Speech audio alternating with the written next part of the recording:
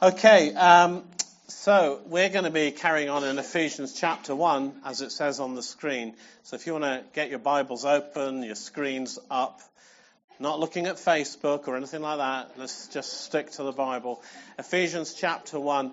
So I was running late, and as usual, I was trying to fit too much into an already busy day, and I was driving a little bit quicker than I should have been. Through the streets of Birmingham. I was neatly crossing the lanes in the tunnels. I was doing the stuff, driving like a pro, but unfortunately missing the one essential factor, the police car following me and my every move.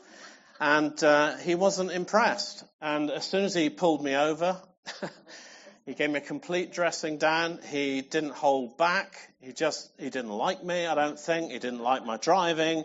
He didn't like my car. He didn't like anything about me, it seemed. I felt the full force of his wrath and bore the full penalty of the law. There was no mercy. And what was really embarrassing was the reason I was late, the prayer meeting. I was late for a prayer meeting at church. And this is where I discovered just how sarcastic policemen can be. I won't repeat what he said, it's still too painful, but he wasn't impressed with my Christianity or anything about me, it seemed. And it struck me, as I reflected on this moment in the prayer meeting later on, just how hard the law can be. There's no argument. There's no reasoning with it. There's no justification. The law was broken, and that was that. The price had to be paid, the punishment given, 3 penalty points and a £60 fine, and a stern and very sarcastic telling off. Well, the next bit of Ephesians chapter 1 is about the problem of the law, or perhaps the problem of my law breaking, and the remedy of grace. So I want to just read to you Ephesians 1, verses 4 to 8, if you just want to turn there with me if you've not done so yet. So he chose us in him before the creation of the world to be holy and blameless in his sight. In love, he predestined us to be adopted as his sons through Jesus Christ in accordance with his pleasure and will, to the praise of his glorious grace, which he has freely given us in the one he loves. And in him we have redemption through his blood, the forgiveness of sins in accordance with the riches of his grace that he has lavished on us with all wisdom and understanding. I mean, this passage here is just full of bits of legal terminology. I'm trained as a lawyer, so I find this stuff quite interesting. There's all kinds of legal references here. First of all, there's the word adoption. We've already looked at that. Adoption is the word that means legal ownership. He's adopted us. He has legally bought us. Redemption, the legal price that has been paid. Becky Webb took us through that last week so brilliantly. And then the forgiveness of sins. Well, literally the word sins is law breaking. Forgiveness of sins, let off our law breaking. That word sins is transgressions. But the whole passage is about the remedy of grace, which is demonstrated through the act of forgiveness, where God literally lets us off our law breaking, unlike my policeman friend, which is why Paul says all of this is to the praise of his glorious grace, and that all of this in accordance with the riches of his grace that he lavished on us.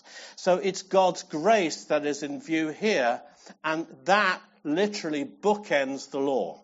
All the legal references are bookended with grace. And sometimes, when you read the Bible, it's good just to look at the text, just to look at the order of the wording and how it's laid out. But the law is encased in grace for us. So, in one easy session, I want to cover the law. Come on to forgiveness and end in grace. Okay? How's that sound? That's the attempt. That's what we're going to try and do today. So first of all, I want to talk about the law. What is the law? Well, the law, biblically, is God's moral standard. It was there right from the beginning when God said to Adam first, positively, you may eat of the tree of life. The first law of God is positive. I like that. It's a command, a positive command. The second is negative. You may not eat of the tree of the knowledge of good and evil. You may and you may not. The law is whatever God tells us we may or may not do. He defines what is right and wrong. That's where morality comes from. And we can see the same pattern in the Ten Commandments. Firstly, we have a positive law, love God. And then negative, don't steal, don't murder, don't commit adultery, and so on. And then as we know, Jesus went even further, or perhaps he didn't go further, but he explained it in more detail, saying that it's not just the letter of the law, but the spirit of the law that counts. So again, love God, love other people, positive, but don't steal, don't even get jealous of what your neighbour has, don't murder, actually don't even hate, don't commit adultery, don't even lust after someone, and so on, making it completely clear that we have all sinned and fallen short of keeping God's law, which makes it pretty sad that for some people, keeping the rules is what they think it really means to be a Christian. Have you found those kind of people? It's all about the rules. You've got to get to the meeting. You've got to get there on time. You've got to pray so many times a day and for so long and so on. But you see, keeping the rules just sets us up for failure. Anybody? Because if you can't keep one of the rules, you've broken all of them. That's what James says in chapter 2, verses 10 to 11. We are all law breakers, so we're already sunk. We're already sunk. We're lost because we're just not good at keeping the rules. We're just not good at all. And the truth is that we all have within us this urge to touch the bench. We've got some pictures here. Touch the bench to see if the paint is really wet when it says do not touch. To walk on the grass when it says not to, just to see what will happen when you do. I did that once in Spain and all the alarms went off and the security guys came with their guns and I realized that walking on the grass wasn't a good thing to do. Or have you ever had that overwhelming desire in a National Trust property when it says do not touch? I just want to touch and see why. Or what about this one that a friend of mine told me about? Have you ever been tempted to press the flush on an aeroplane when you're not meant to be touching the flush when you're sitting on it? Anybody ever tried it? It's really grim. Don't do it. I won't explain. I'll leave that to the imagination. But you know, even if we could keep all of the rules, it wouldn't make us better Christians. Now, Paul tells us in Romans 3:20, no one will be declared righteous by observing the law. Because it's through the law that we actually become more conscious of our sin. I wonder if you can relate to this problem. Do you ever find yourself struggling to live up to things? Even your own standards, let alone God's.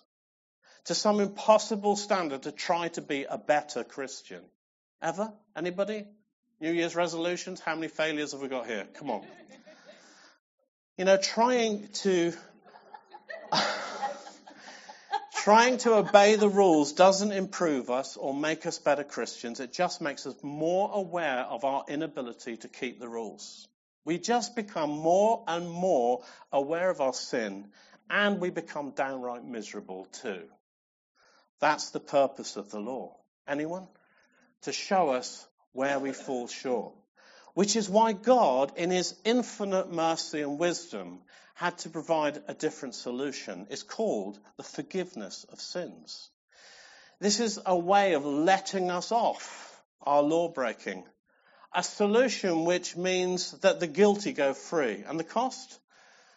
The price Jesus paid with his blood on the cross, as Becky was showing us last week. The redemption price, which sets us free from the slavery of the law. So I want to talk about forgiveness, and there are two parts to forgiveness. The first is legal forgiveness, which happens once and for all.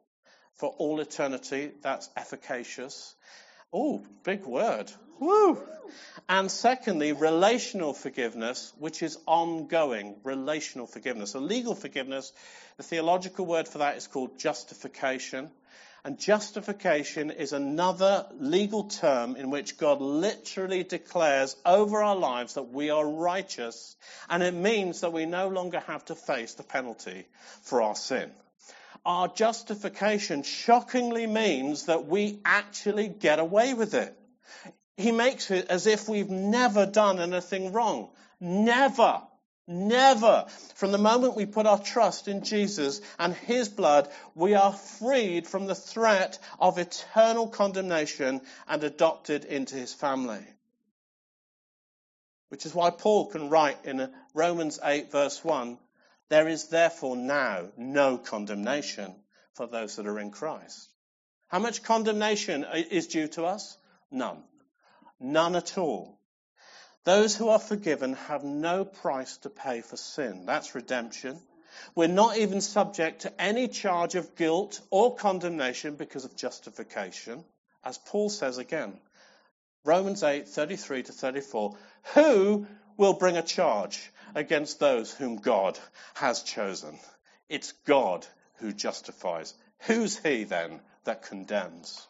So here's the revelation of grace, that God himself justifies us, making us holy and blameless in his sight, as Simon was sharing with us a couple of weeks ago, so that we can boldly approach his throne of grace. Our legal standing and position before him is forever assured. Our sin is dealt with, past, present, and future. It's gone, it's done, we go free. That's justification. That's what it means. That's the legal part of our forgiveness, a declaration of our righteous standing before God. And that brings us into an irreversible relationship. Irreversible relationship where God is our Father and we are his sons and his daughters. I am justified. Come on. That's good stuff, isn't it? And then there's the second part of forgiveness. It's relational and it's ongoing. This is relational forgiveness. You could call it daily confession. I mean, how many of you know that just because your sin has been dealt with and you've become a Christian, that you still do bad things? You know, we still get angry. Well, some of us do. Some of us still struggle with bad thoughts. We still hate people. We say bad things. Sometimes, especially when you're doing the decorating. And that even born-again Christians sometimes struggle with sinful behavior. Anybody? So what do we do about that? I mean, do we need to do anything about it? Because justification means that everything's forgiven anyway, so do we need to do anything about it? Some have wrongly thought so. But our justification is our legal standing. And our continuing to sin affects our relationships. And as I've already pointed out in this series, God is highly relational. I don't know if you knew that about him. He loves to be called Father, and he loves to talk to us and spend time with us. He loves to manifest his presence among us. God is highly relational, and so he doesn't want anything to ever come between us again. Never. It cost him too much. And so we have to keep a short account with him, because even though sin has been dealt with, our daily sins can still become a barrier between us and keep us from intimacy with the Father and in our relationships with one another. They're also part of his family. And he doesn't want us having stuff between us. And so Jesus tells us the solution in the Lord's Prayer. Shall we pray it? Ready? Our Father, who art in heaven, hallowed be your name. Your kingdom come. Your will be done on earth as it is in heaven. Give us today our daily bread, and forgive us our trespasses as we forgive those who trespass against us. And lead us not into temptation, but deliver us from evil. For yours is the kingdom, the power, and the glory forever and ever. Forgive us our trespasses, our law breaking, as we forgive those who trespass against us. Our justification, our legal forgiveness doesn't mean that we don't still have to confess our sins to God. It just means that when we do, we are assured forgiveness. It's our legal right to do so.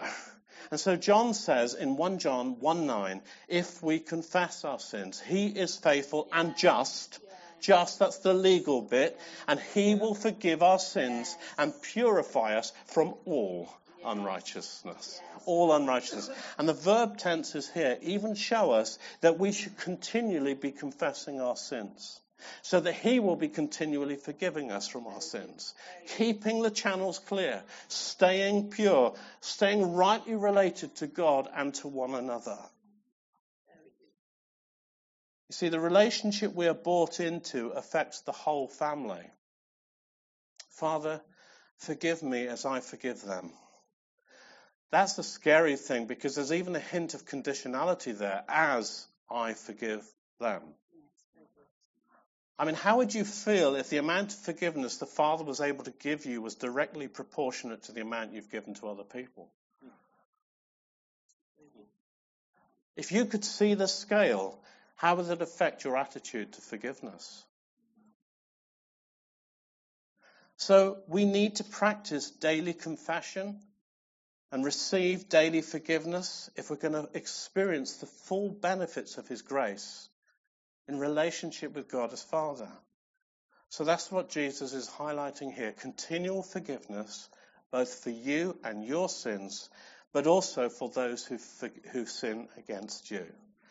So how are you doing with this? How are you doing? Are you keeping short accounts? That's what relational forgiveness is all about. And Paul says, he says, lay aside the weight that so easily besets us, so you can run. How many people know it's hard to run when you put on weight? Physically, it is. But it's hard to run spiritually too, when you're weighed down with sins and unforgiveness towards yourself and towards other people. You've been feeling heavy recently. You know, these things have a habit of weighing us down, even sinking us. I mean, how did you find worship this morning? That's a good indicator. How did you feel? It's hard to soar in worship when you've got lead in your boots. So Jesus' model of daily confession and forgiveness is so that we will not allow ourselves to become habitually clogged up with our sins, but rather we should habitually confess our sins, keeping a short account with God. So I've summarized the difference between legal and relational forgiveness. So legal forgiveness deals with sin's penalty. Who knows what the penalty of sin is? Death, okay?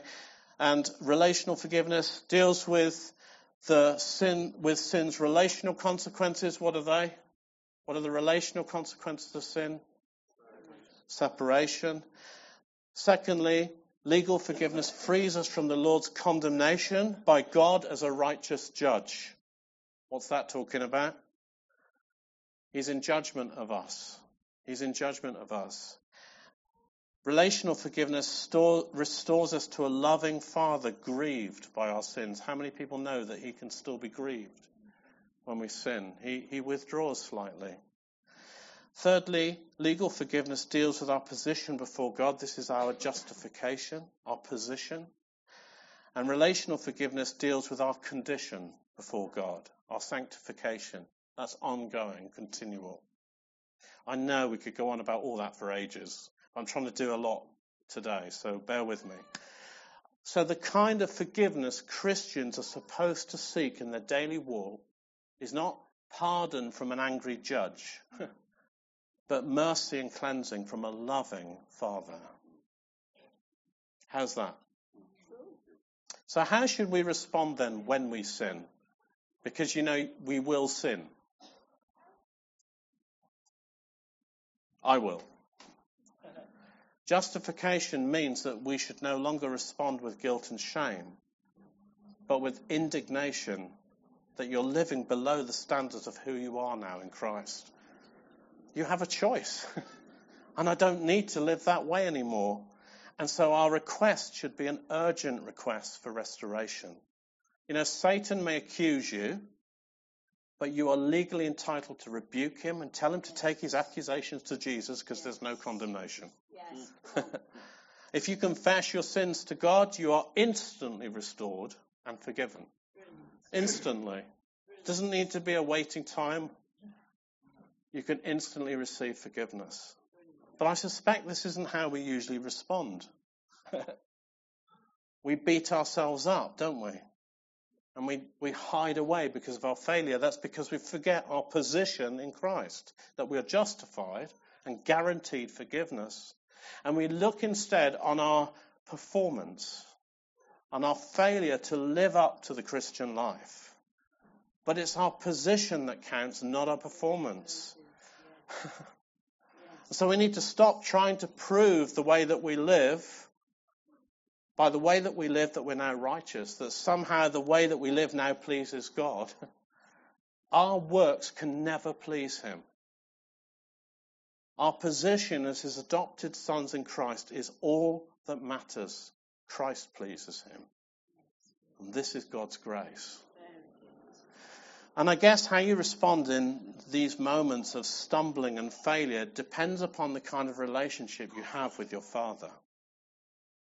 What do you think he's like? And here again is the revelation of his grace.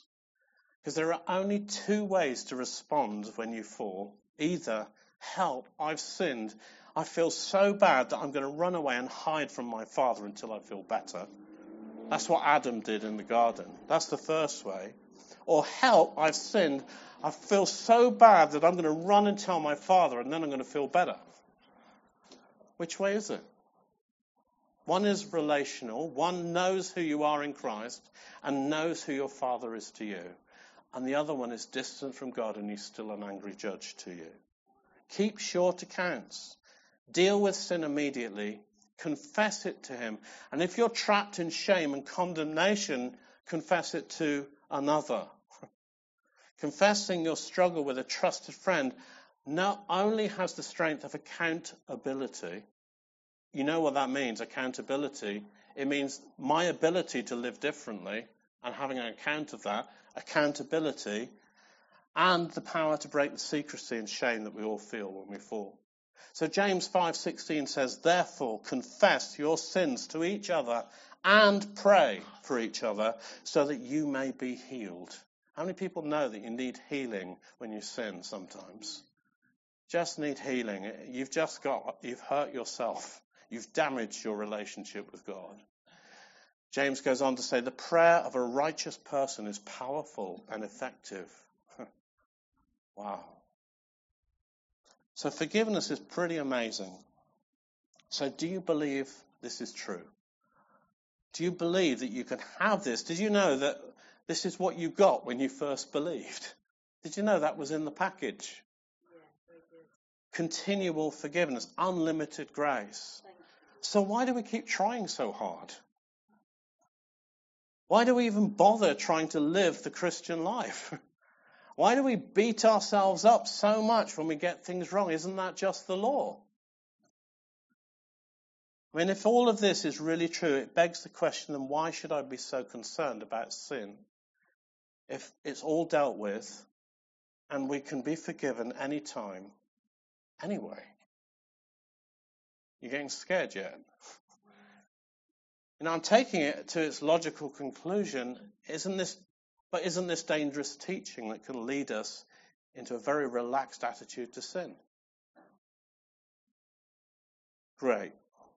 You're just beginning to understand it. Because you see, the amount of forgiveness that we can receive is proportionate directly to his unlimited grace. Grace is the scale of forgiveness. And this is often called the scandal of grace. So I just want to touch on this, and then we're going to come to a close quite soon. So the scandal of grace is primarily that God is willing to justify.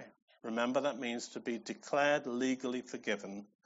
He is willing to justify the ungodly, and he does. He lets them get away with it just like he let you get away with it. Romans 4:5, Paul calls this the God who justifies the wicked. Now that's some title, isn't it? Can you imagine having that name? Hello, you're the God who justifies the wicked. I worship you. That's who he is. The God who justifies. Just let it sink in for a moment. I mean, feel the full force of that. God of love, God who justifies the wicked. We worship you. You're amazing. The scandal of it. I mean, can it really be true that if you believe in Jesus, it doesn't matter how you live, you will still be forgiven and declared righteous in his sight? That it doesn't matter how much you sin, that it will not be held against you. And if you confess your sins, you will be forgiven again and again and again. Now, this is the point at which you want me to just jump in with some balance or some explanation, but actually there is none.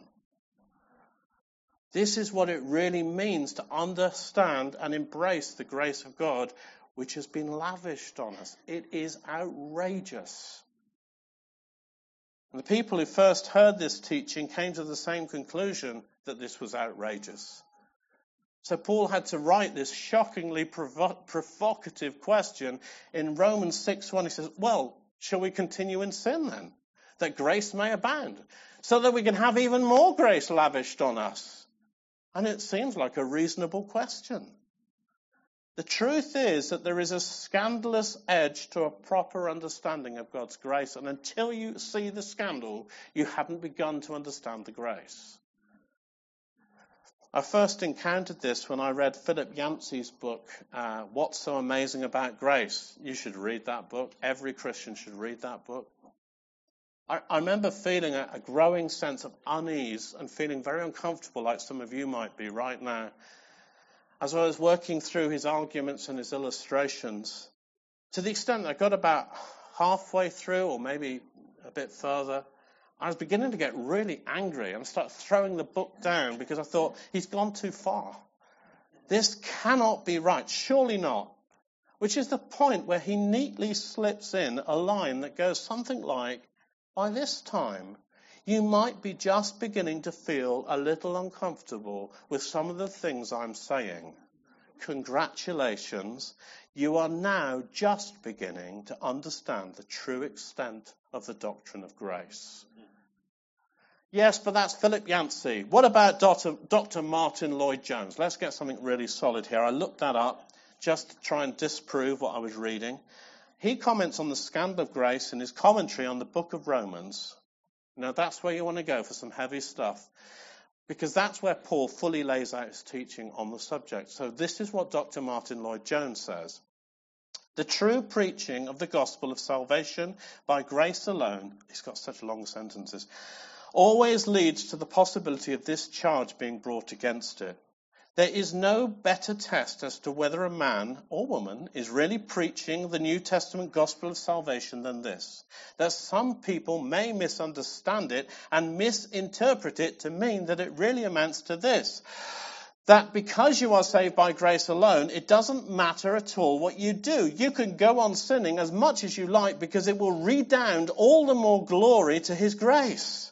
This is a very good test of gospel preaching.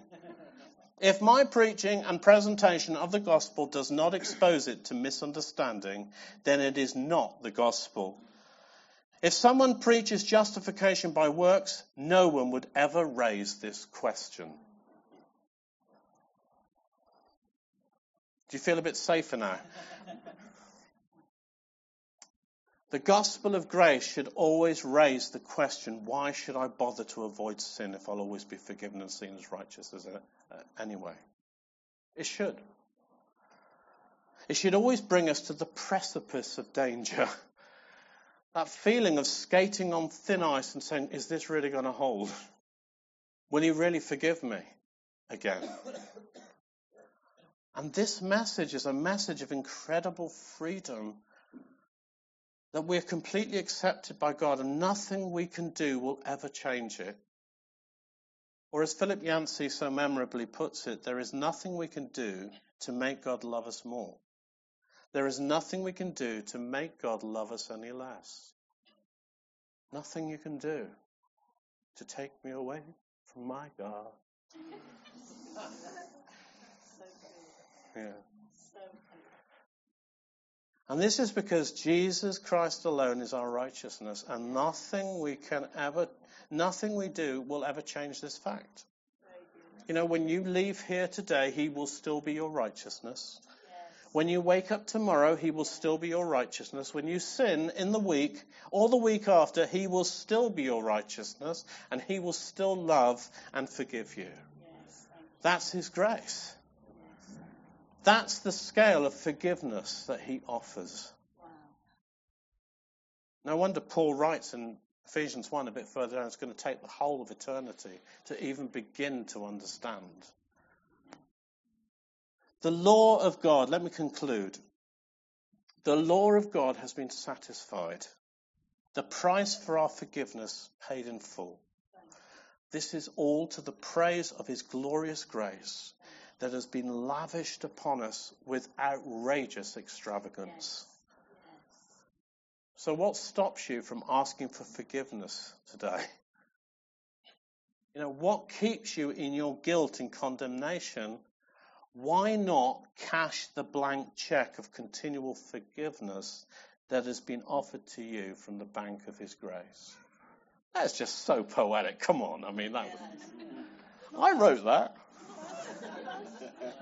Do you want me to read it again? No.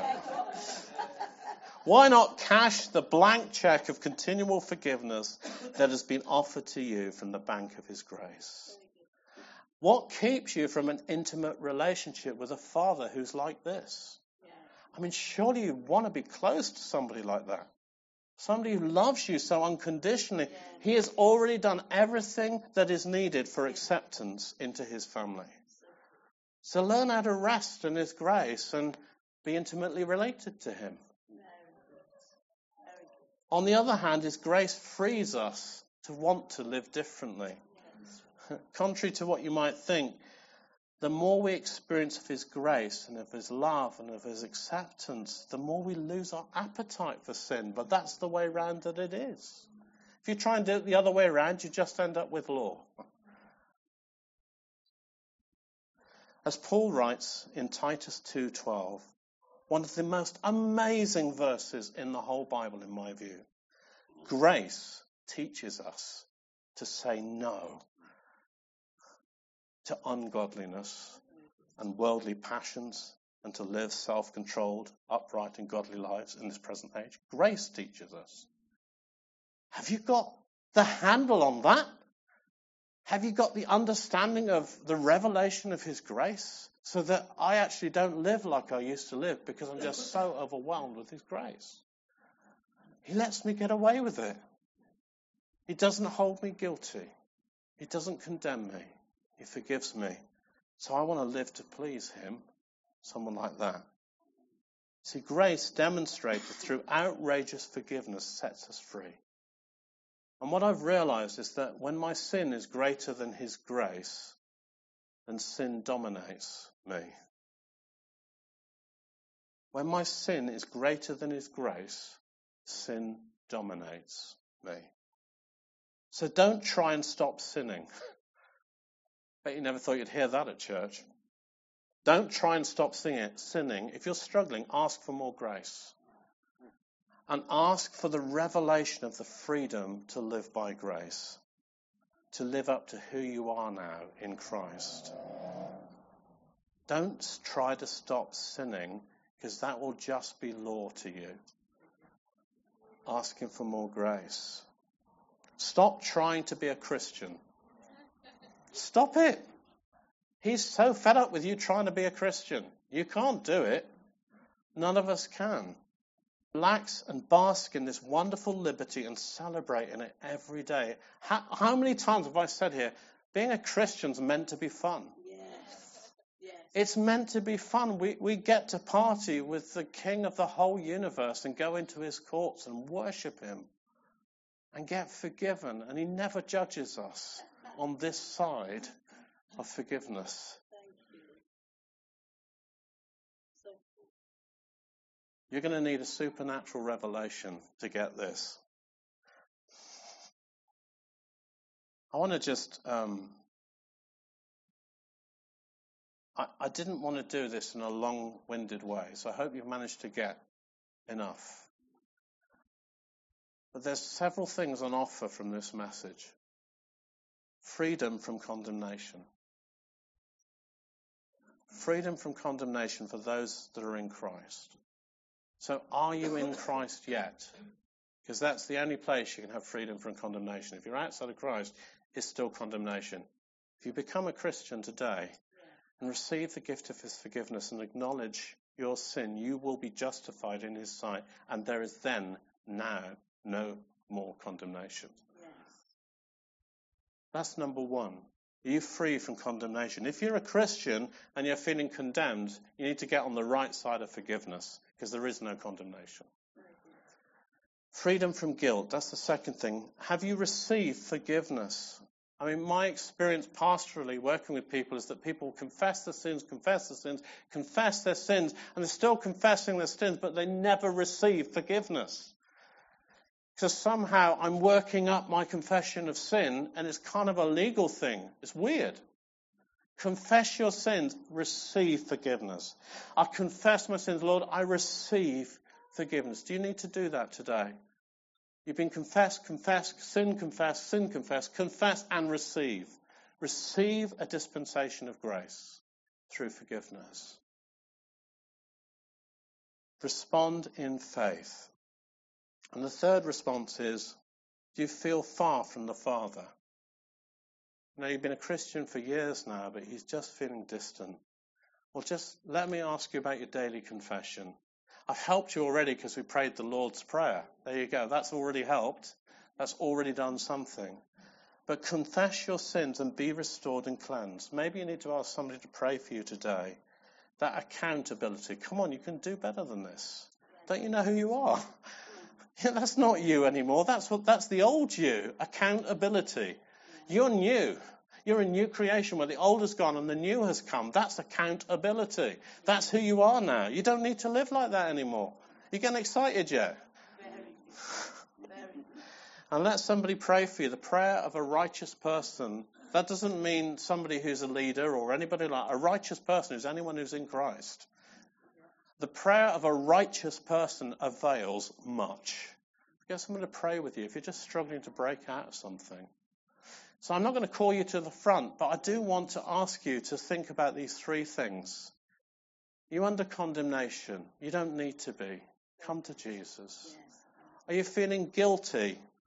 You need to receive forgiveness. Receive the healing that goes with forgiveness. Remember that, confess your sins to one another and pray that you be healed. Be healed. You're feeling far from the Father. Maybe you need to do some daily confession. I'm not going to call you to the front for this, but I want to urge you not to go from here without making one of those responses. Okay? Cool. I'm going to pray now because the mediator of grace is actually in the Holy Spirit. Yes. Do you know the word grace just means gift? And the gift that Jesus left us with is the gift of the Holy Spirit. So I want to ask for the spirit of revelation. That's what Paul prayed. He says, I pray that you would see. I can't quote it. It's really good. That you will see and that you will have revelation from the Father. So if you want like that, just stand with me now. If you don't want it, just sit down. It's fine. Just stay there. But if you'd like a revelation of the Father, the revelation of grace, will you just stand with me? I'm just going to pray that God will give that to you. And there's no judgment or condemnation, so if you don't want to stand, that's absolutely fine. I know I'm just being cheeky. So just put your hands out like you're going to receive a gift. Thank you, Father.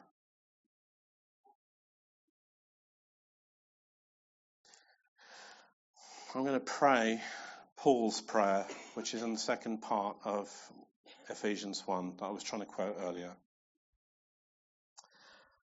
For this reason, ever since I heard about your faith in Jesus and your love for all believers, I haven't stopped giving thanks for you, remembering you in your prayers. And I keep asking, and I ask that the God of our Lord Jesus Christ, The glorious Father may give you the spirit of wisdom and revelation so that you may know him better.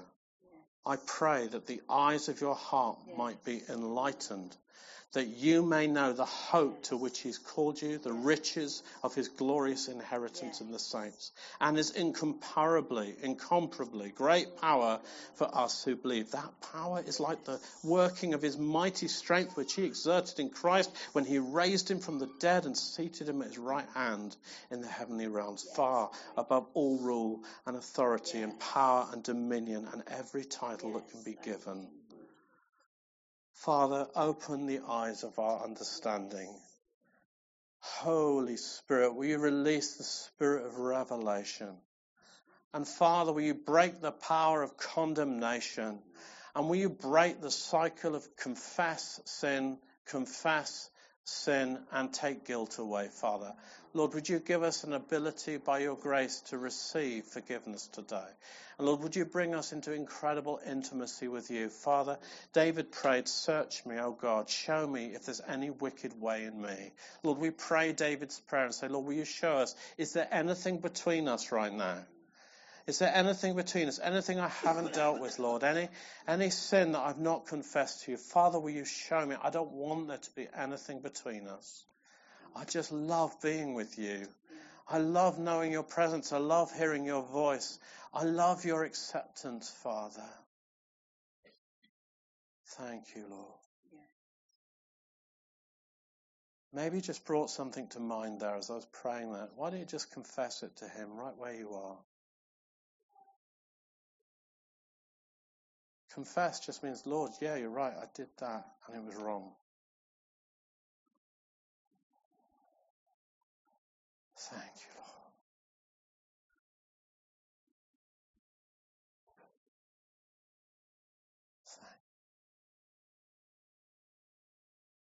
Father, just remove heaviness right now. Remove weightiness, lead in our boots. Remove it, Lord, the guilt, the condemnation. It's not ours, Lord, we give it to you. We speak to Satan and we say, you take that to Jesus.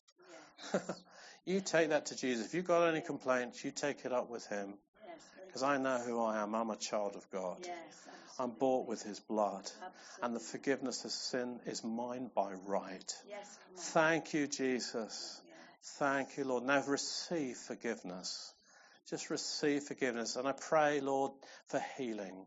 I pray, Lord, release healing to people today. People who've been stuck in sin. People that have had just stuff, Lord, just weighing them down. I pray for healing. I pray for restoration. And Lord, will you fill us now with your Holy Spirit? Will you fill us again with your Spirit again and again? Would you fill us, Lord, and set us on fire again?